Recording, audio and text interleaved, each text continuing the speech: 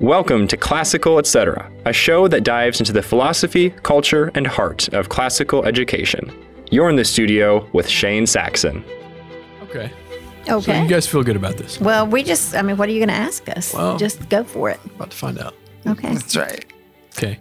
So when you open up memoriapress.com on our webpage, you're going to see classical, Christian, traditional.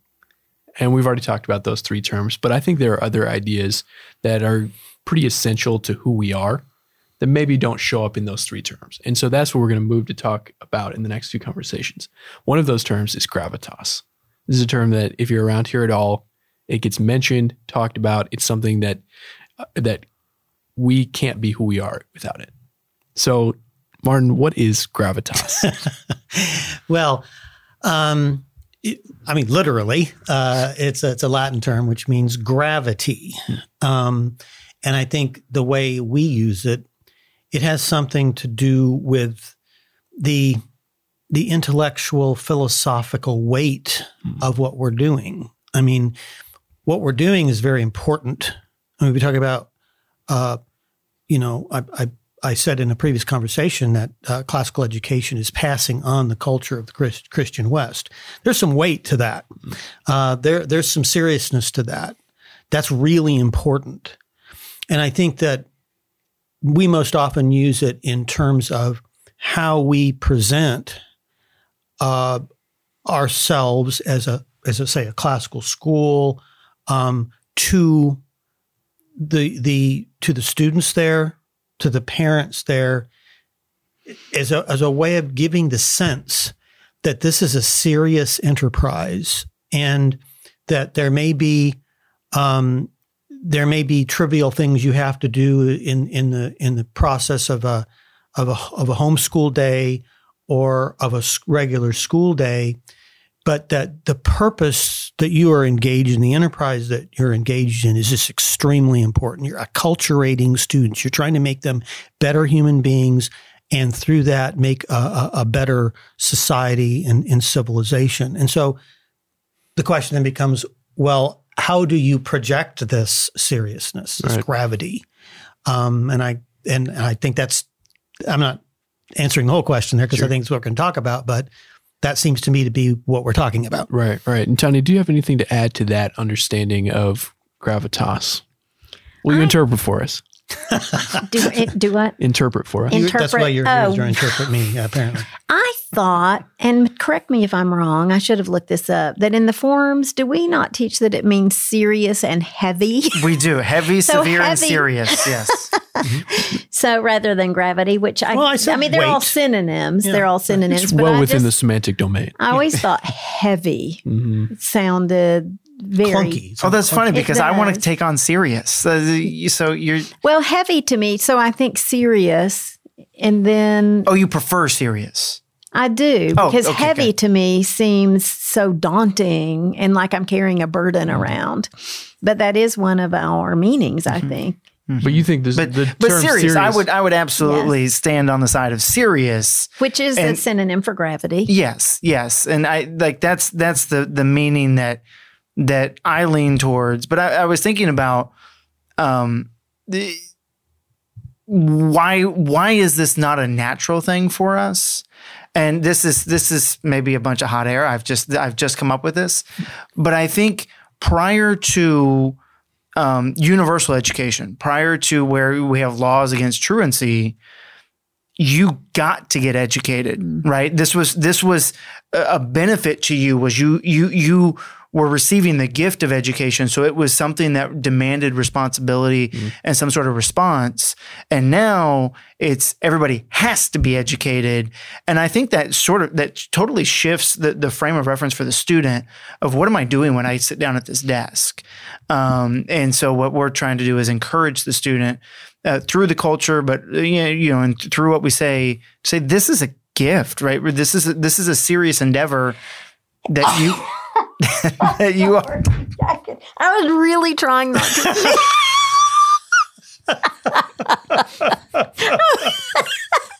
I was trying to keep going, and that just total failure, epic fail. I am sorry. You're not going to live this down either.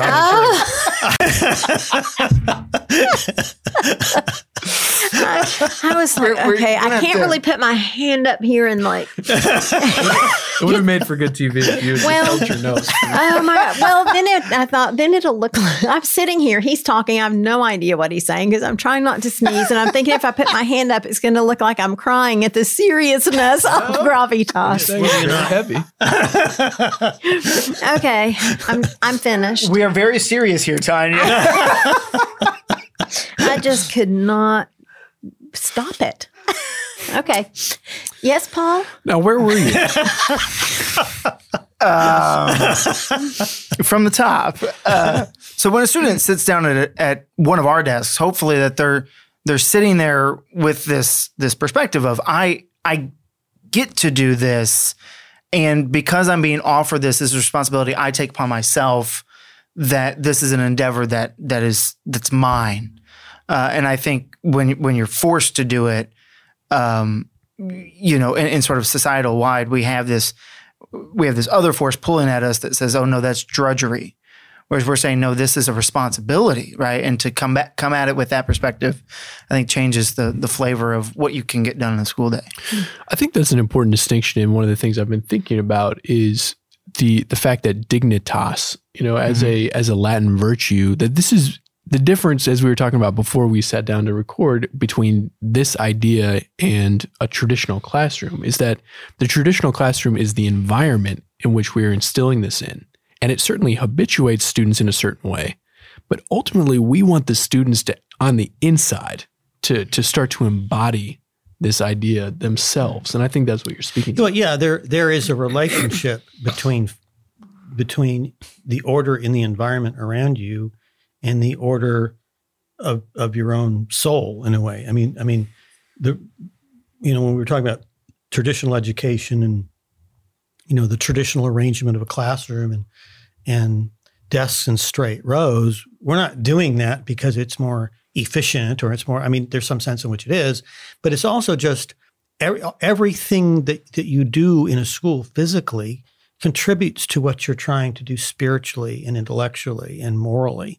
So it's I think it's just an assumption that we have that the physical environment is important. It's a signal. It's a gesture, and that's something that students couldn't say is affecting them, but implicitly it is, and as well as the teacher and the school staff.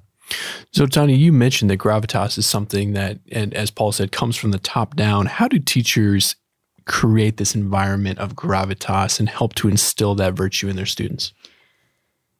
Well, we help them to do that by, for us, it is part of our culture. And so we need to make sure that all of the teachers understand that. So a lot of teacher education, but also it has to be done in a nurturing way. So we're not over the top. There is joy in our classrooms.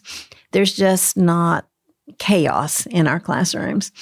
So it is serious and it is their job, the student's job to learn. But it's also, after we've done that hard job of teaching, I feel like the recitations that we do and all of the memorization shows the students how much they know. And then they can start seeing how important it is for them to take seriously this job of learning. I do think that's a huge part of it, is showing them every morning when we do the recitations how much they already know.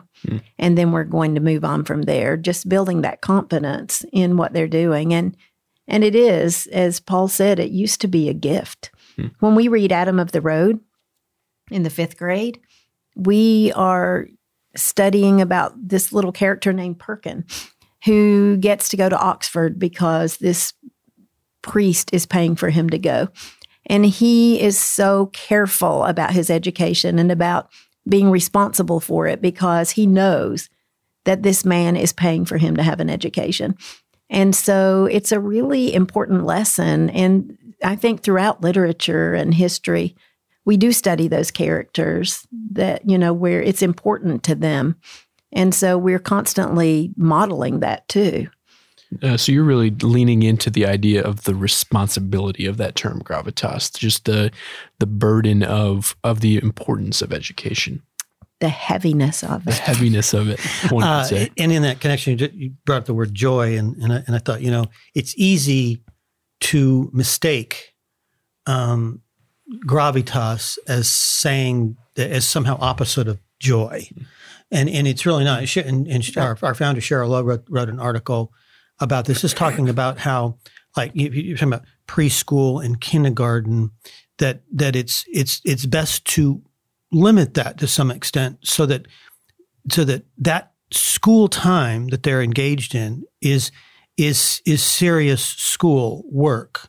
Now, a preschooler, a kindergartner, they can't do as much of that. They're not capable of a large volume of that serious kind of schoolwork. So that's why limited schedules are a good idea. So that when they're there, so they learn that school is not for entertainment. Because if you just bring them in your glorified childcare service, and you're doing fun things all the time, they're going to get the idea that school is for fun things and not serious things. So from the beginning, you need to underscore this by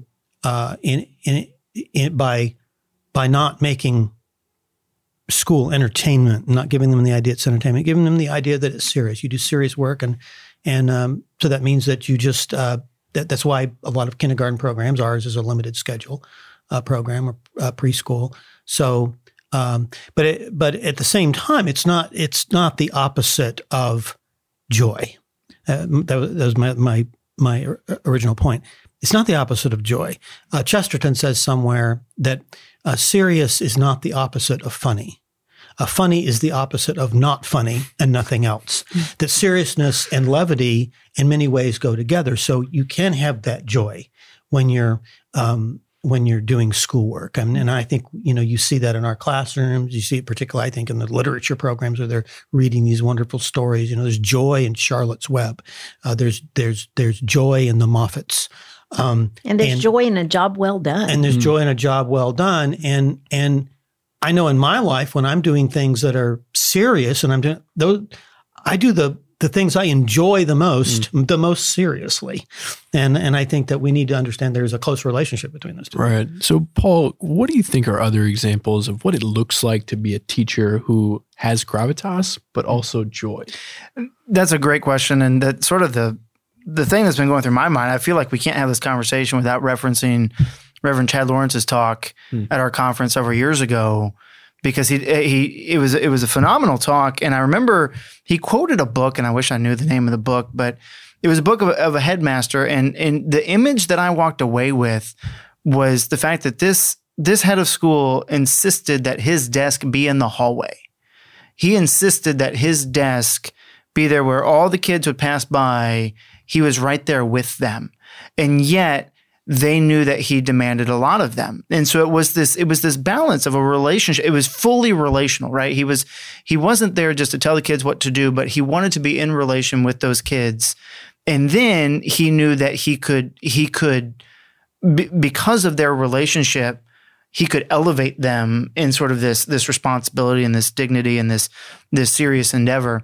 And so, I think there's a lot of small things like that where you would think, well, why is it important that every time there's a break, the administration is out there, with the students, but then there's also the aspect of familiarity, right? As teachers, we don't want to become too familiar with our students, right? We that relationship has to elevate them without us coming down to their level to say, oh, well, I know your pop culture and I can do your TikTok videos or whatever it is.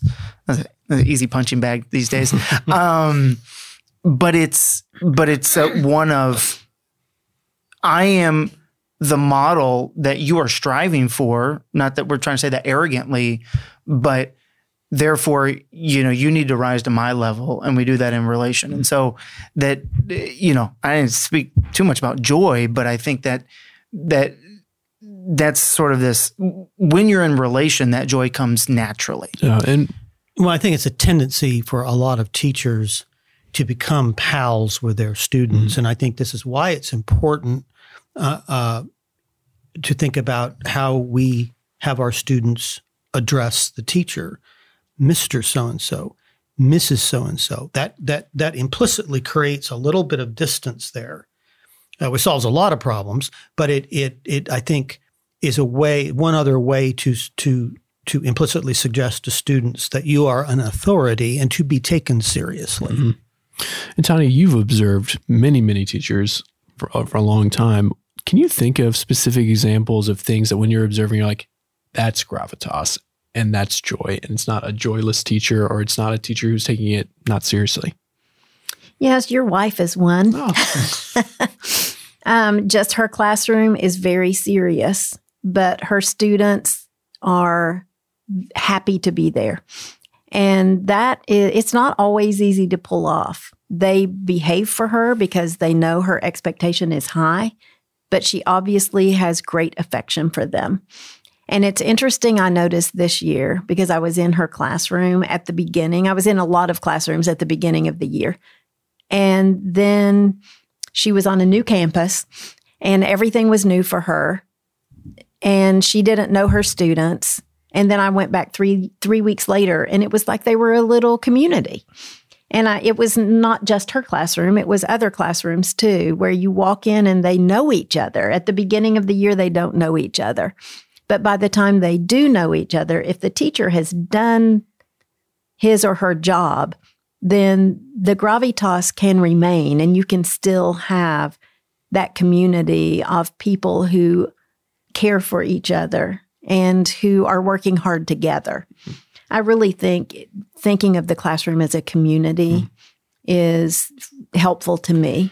Well, I think when a lot of us, if we were to think back on our own school experience as students, we would probably remember that there were certain teachers who tried to come down to the level of the students. They dispensed with the gravitas and tried to appeal to their students in that way. And the teachers who did not do that and that were authorities in the classroom and were good teachers and knew what they were doing. And I think of two figures from my high school. My economics professor, who was pitiful as a teacher, and part of it was he was trying to be friends with all the students, and really in the end the students really didn't respect him.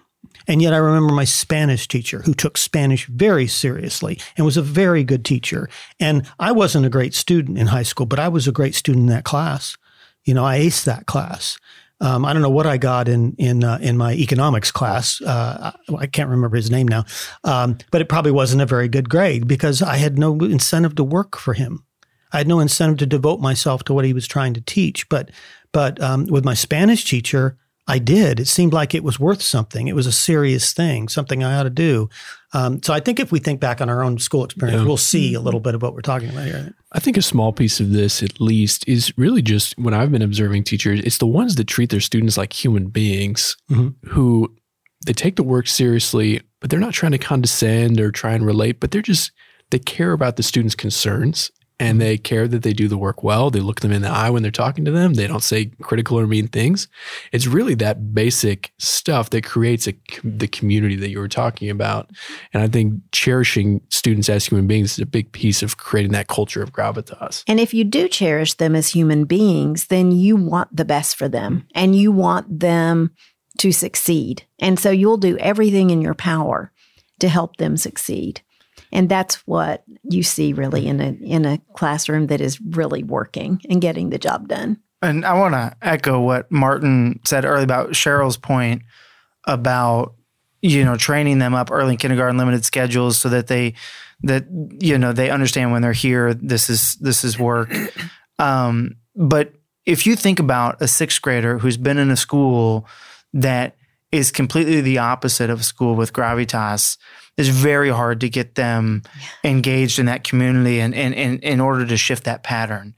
And so it really is something, this is a virtue that's formed very early on with what their expectations are. And I mean, it can be done, especially if you have a strong culture and you bring in one or two students, right, to get them up to speed, but you also want to give them that expectation and you're like, this is going to be different than anything that you've ever experienced. And you need to get on board with that. Because it can be shocking that, oh, wait, this isn't just me to come into the Lord of the Flies and like when I go home at 3:00, see if I survived. No, this is a community, right? That we're all engaged in this endeavor, headed towards a common goal, and we respect one another. And when a student cracks a joke at an appropriate time, it brings levity. But when they do it at an inappropriate time, it brings the opposite of levity. What would the opposite of levity be? Gravity. Oh, well, there we go. So, I think that's an important thing to think about, is how imperative this is early on. Right. Yeah. So Martin, it seems like the idea of gravitas is important for more than just school, but life too. Yeah. Well, I mean, if you think about, our culture becomes more and more informal all the time. And I suppose somebody could make an argument, well, our cultures become less formal. Even our workplaces have become less formal. So wouldn't a less formal education be more appropriate to that? But I still think that in the workplace, that seriousness, gravitas, really is valued. Whatever people think. I mean, this is not the office. People always have a thing. Well, if your office really works like that, you're in big trouble, right? But really, you have to, in order to get anything done, you have to be serious about it. You can't goof off on your job like many people let children goof off in school. You can't do that. It's still a serious place, and it will remain a serious place at any successful business or workplace. Do you think that part of this conversation comes down to our view that we are helping to form students in terms of virtue, that it's not just going to happen? I feel like that's a part of the equation. Well, absolutely. But you can't. I think gravitas brings us to also a place of discipline and order, right? And that seems to be the first step for having an atmosphere where virtue can be cultivated, right? If you have that natural habit of, when my attention is called and I was doing something inappropriate and I take responsibility for it, and then I can start be directed on the paths of virtue. But absolutely, if we didn't care about our students' characters or who they were beyond their academic formation, this would not even be a conversation. Right. I guess I'm just thinking of those kinds of schools and school situations where people would say the order and the discipline doesn't really matter because over time they're going to come to be joyful and love and creativity. But we're saying that actually that discipline and order is a part of forming a well-formed human being. Tanya, it seems like you agree with that point. I do agree. Why is that? Well, can I answer the question for her? Yes. I feel like you just said it. Oh, okay. Well, I mean, if you think about the things that you really enjoy, that you consider fun, these are things that you have to work at to be good at. My kids are all into kayaking. You got to learn a little bit about the boat, otherwise you're going to kill yourself. And they're very serious about their kayaking because it's fun. Again, it's this relationship between seriousness and joy. That the things you're most joyful about are things you've become very serious about. Right. Fun is a serious business. You can quote me on that too. So I think again, it just goes back to this whole joy versus seriousness thing, that it's not a dichotomy. It's actually, these are things that you find together in life. So we've talked a lot about teachers and their role in instilling gravitas in a school culture, but what other aspects of a school, and we're talking about schools here specifically, maybe not homeschooled, but what are other things that a school administration can do to help instill gravitas as a part of the formation of their students? Well, you probably have more to say about this, but we talked about the order of the classroom a little bit. We've talked about, we haven't really talked about, so what does the headmaster do if he wants to? And Chad Lawrence spoke to this in his article. But, you have to be if you're the head of the school, you have to be taken seriously. And I remember when I was growing up in ordered schools, I mean, the principal was an object of reverence. We didn't see him every day, but we saw him frequently. You have to walk that tightrope between availability and non-availability, between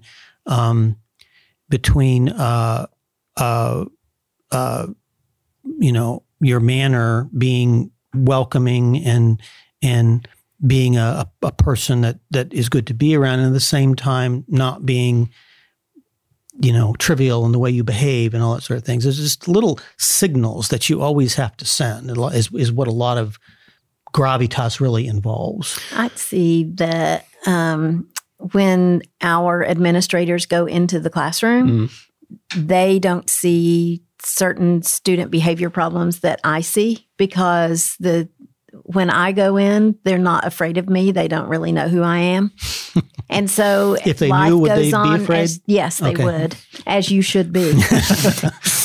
But when the administrator goes in, they know that is the person that can come down on them and who expects them to be serious and to have the right pencil grip. And so the reaction is totally different. That administrator walks into the classroom and everybody is right where they need to be, doing exactly what they need to do. So can I tell a story? Yeah, I feel like absolutely. this is a good moment for a story, because when I was teaching a couple years ago, class was about to start, and in walks a student. We'll call him student A, and on one foot he has a shoe and a sock on, as is appropriate.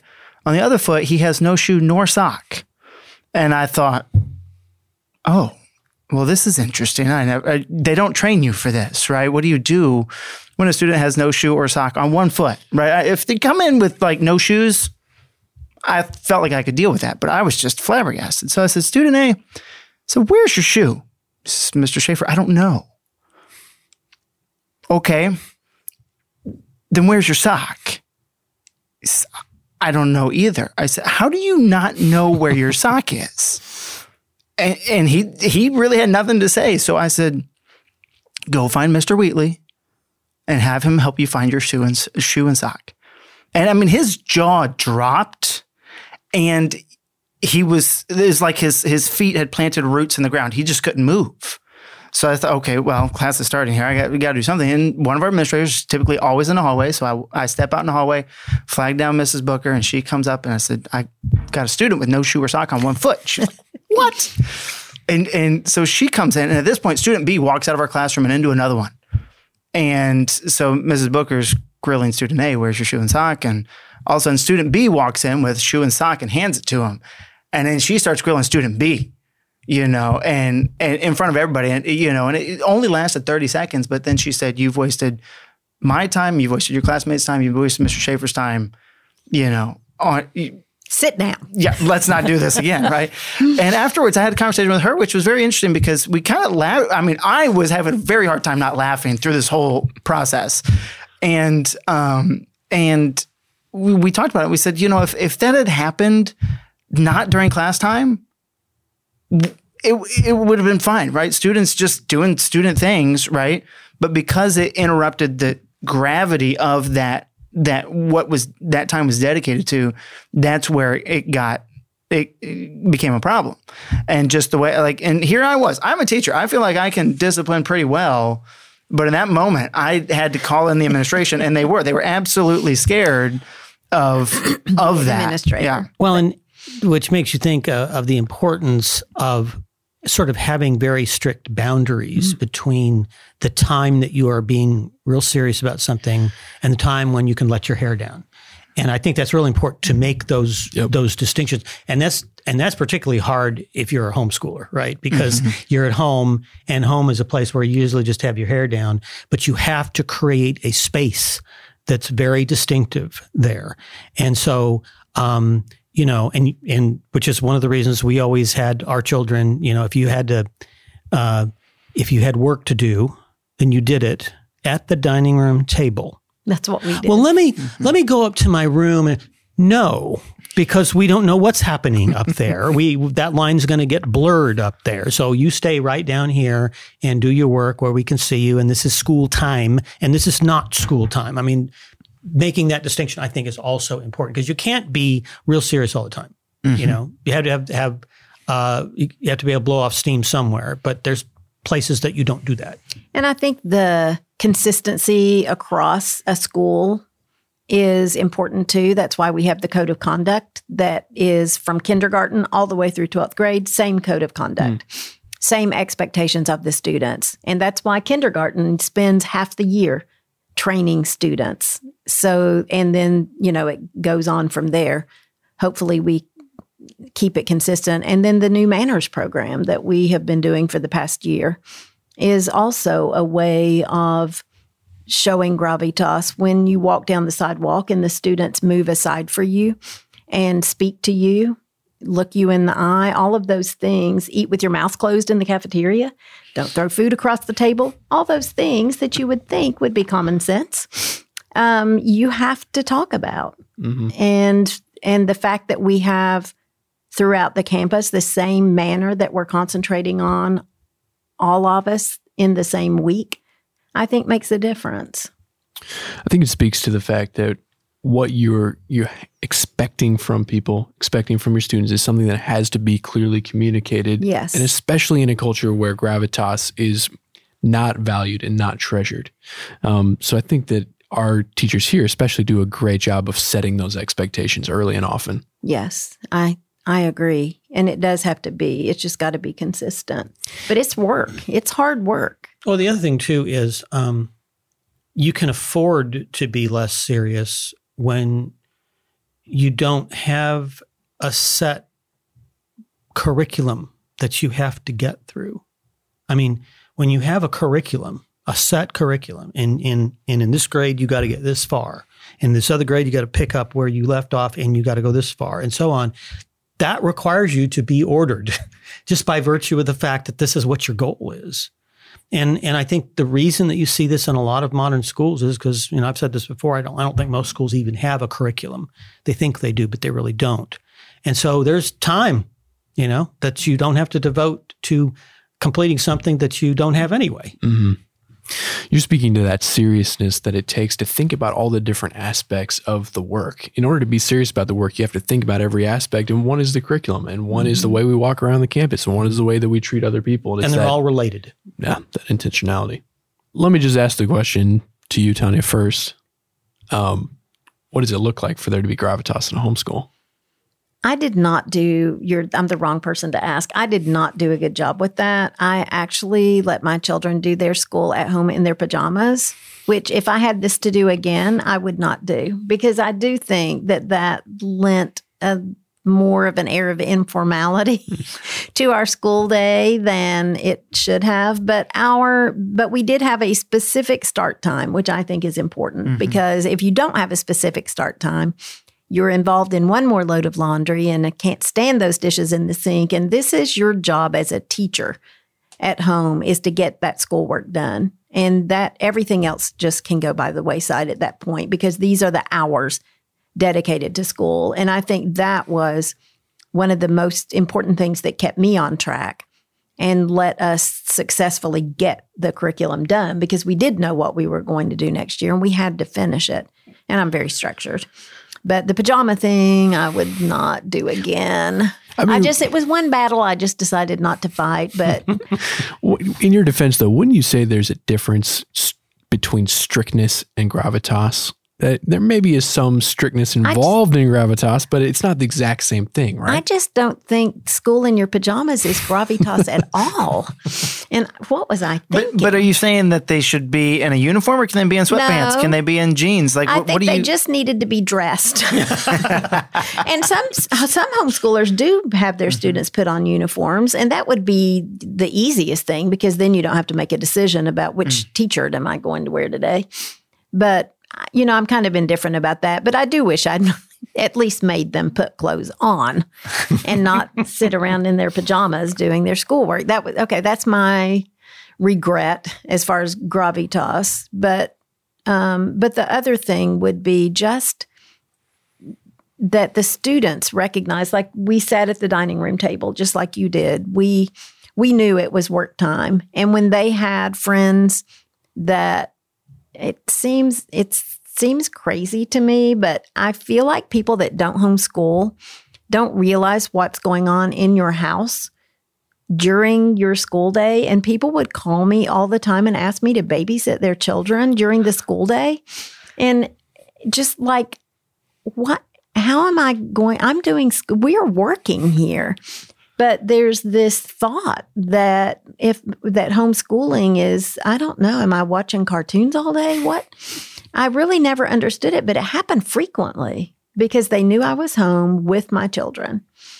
So what was going on in my house was serious schoolwork. I did also have the help of, we were hybrid homeschooling. So I had Cheryl Lowe one day a week at least telling me what to do and knowing that we had to have a certain amount of work done by the time we came back to her the following week. So that did help to be accountable. And I think the online academy does that too. And I was trying to think of my own being homeschooled, and we did occasionally do work in your pajamas? No, not in our pajamas. I don't remember the pajamas. I do remember there's just one memory of me and my sister both like working on our Latin on a bed, which I would not recommend because obviously we weren't getting anything done. But I was thinking about the fact that because my mother had Cheryl Lowe once, twice a week, and so that work had to get done because you were going to go in to do the work. And also Cheryl helped instill a lot of that gravitas into our homeschool because we went in and we were in one room and you had high schoolers on one side and like 4th to 7th graders on the other side. And she would bob back and forth between the two groups, talking to them, teaching them what they needed to learn for the week. And she enforced a lot of order and seriousness about what you were doing that you just didn't, you had to carry that over into your, it carried over into homeschooling throughout the week. Yeah. And I think that it is hard to instill order and it's not what you do when you're following the path of least resistance. And so so some people would say, well, my child can't sit there for an hour and do their stuff. It's just too much. Then break it up. But still, if you could still keep that line between the formal and the informal, between the orderly and the playtime, and even if you have to break it down into smaller increments, but make sure that they know when they're supposed to be on and when they can go do what they want to do. And it also kind of cracks me up a little bit because we're sitting here talking about gravitas, and I have many friends in the classical education movement who are all about this, an education of rest. Okay, and they the way they pitch it sometimes is they pitch it like rest as opposed to order. And Wendell Berry said somewhere, rest requires order, and I think that. It's hard. I mean, it's hard for me even now. Sometimes when I feel I'm kind of on duty, but I'm not really totally on duty. I have to be on duty or off duty. Otherwise, neither works very well. You're not relaxed, and you're not working. It is some other lesser third thing. So I think in homeschooling, it's really important just to keep that dividing line between work and play. That's right. That is the hardest thing about being at home is you really do have to just keep them at it because everything's there. Yeah. The video games are there. The books they want to read are there. The outside is calling to them. Yeah, and they all have to be on the same thing. You can't have one student playing and the other one working because the one working is thinking about how much they'd like to be the one playing, and the one playing is thinking about how happy they are that they're not the one working, And so my wife would sit in the living room and she would be reading the Bible or something to the kids, and she'd have two listening, one down on the floor, doing a coloring book. They couldn't just run off. They had to be there. Everyone was doing this or everyone was not doing this. I'm going to have to ask my mother how life really was because my recollection was we were on a sort of on we were on a schedule. We had a specific start time, but then we were on sort of like a completion basis, right? If you got your work done, then you were free. You were free. Yes. But if you had somebody that would dawdle, right? If your sibling was dawdling, well, you weren't beholden to sitting around while that child was That's dawdling. exactly right. You were free to go do your thing. But it preferably not two people doing different things in the same room. They'd need to go. Oh, out sure, somewhere. absolutely. Yeah. Get away. Yeah, You're go out of outside the schoolroom at that That's point. right. Yeah. That's Yes. right. Yeah. So we're not advertising an education of rest. We're advertising a rest of rest, because you do that when you're resting and not while you're educating. That's right. That's right. An education of order and rest separately. Yeah. Is what it is. Yeah, I think the concept of gravitas is super important, and I think it's going to set up our conversation for next time. So next time, hopefully, we're going to talk about what gravitas prepares you for, and that is a life that is full intellectually. So join us next time for that conversation. Thank you so much for listening to this episode of Classical Etc. You can find us on Spotify, Apple Music, or wherever else you get your podcasts. If you liked this episode, consider leaving us a positive review and sharing it with a friend. A huge thank you to the Memoria Press Podcast Network for hosting our show. Be sure to check out all the great podcasts there. As always, I'm Shane Saxon. Thanks for listening, and I'll see you next time.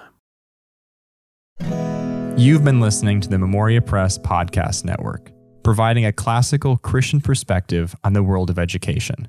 To learn more about Memoria Press, visit memoriapress.com. To connect with us, follow us on Facebook, Instagram, and Twitter. Thanks for listening, and we'll see you next time.